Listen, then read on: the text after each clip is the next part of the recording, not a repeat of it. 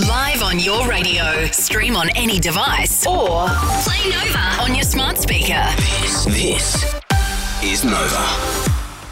Good morning, I'm Matt DeGroot. 5 teenagers have now been charged following the death of an Ipswich grandmother. A 16-year-old boy has been charged with murder following the incident at Redbank Plains. 4 others have been charged with unlawful use of a motor vehicle.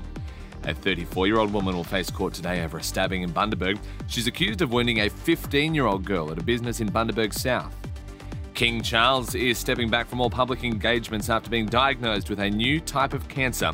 Buckingham Palace says this is separate to his recent treatment for an enlarged prostate, and no further details have been revealed.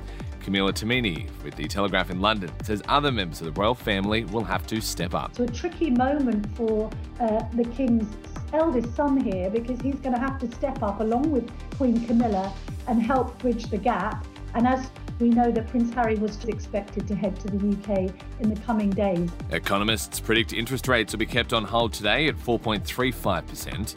Thousands of Australian sheep and cattle stranded on a live export ship off Perth's coast will not be sent to the Middle East. And it's been a night of partying in LA following the Grammys, with Scissors label TDE throwing one of the biggest parties after her huge night of success. Harris Jackson and G-Flip also seen out on the town, along with French Montana. Now with sport, here's Mitch Lewis. Our Aussie cricketers are out to clean sweep their one-day series against the West Indies with match 3 on in Canberra today. All-rounder Matt Short will miss the match with a hamstring injury. Overseas, and India have levelled their test series against England after a 106-run win in match 2. And a double hit of news with the Broncos, as Remand reportedly set to sign a long-term extension that could see him a Bronco until the end of 2029. While in the NRLW side, winger Julia Robinson has re-signed with the club for another 2 years. A top of 33 degrees today. Right now it is 25, and you're up to date on Nova.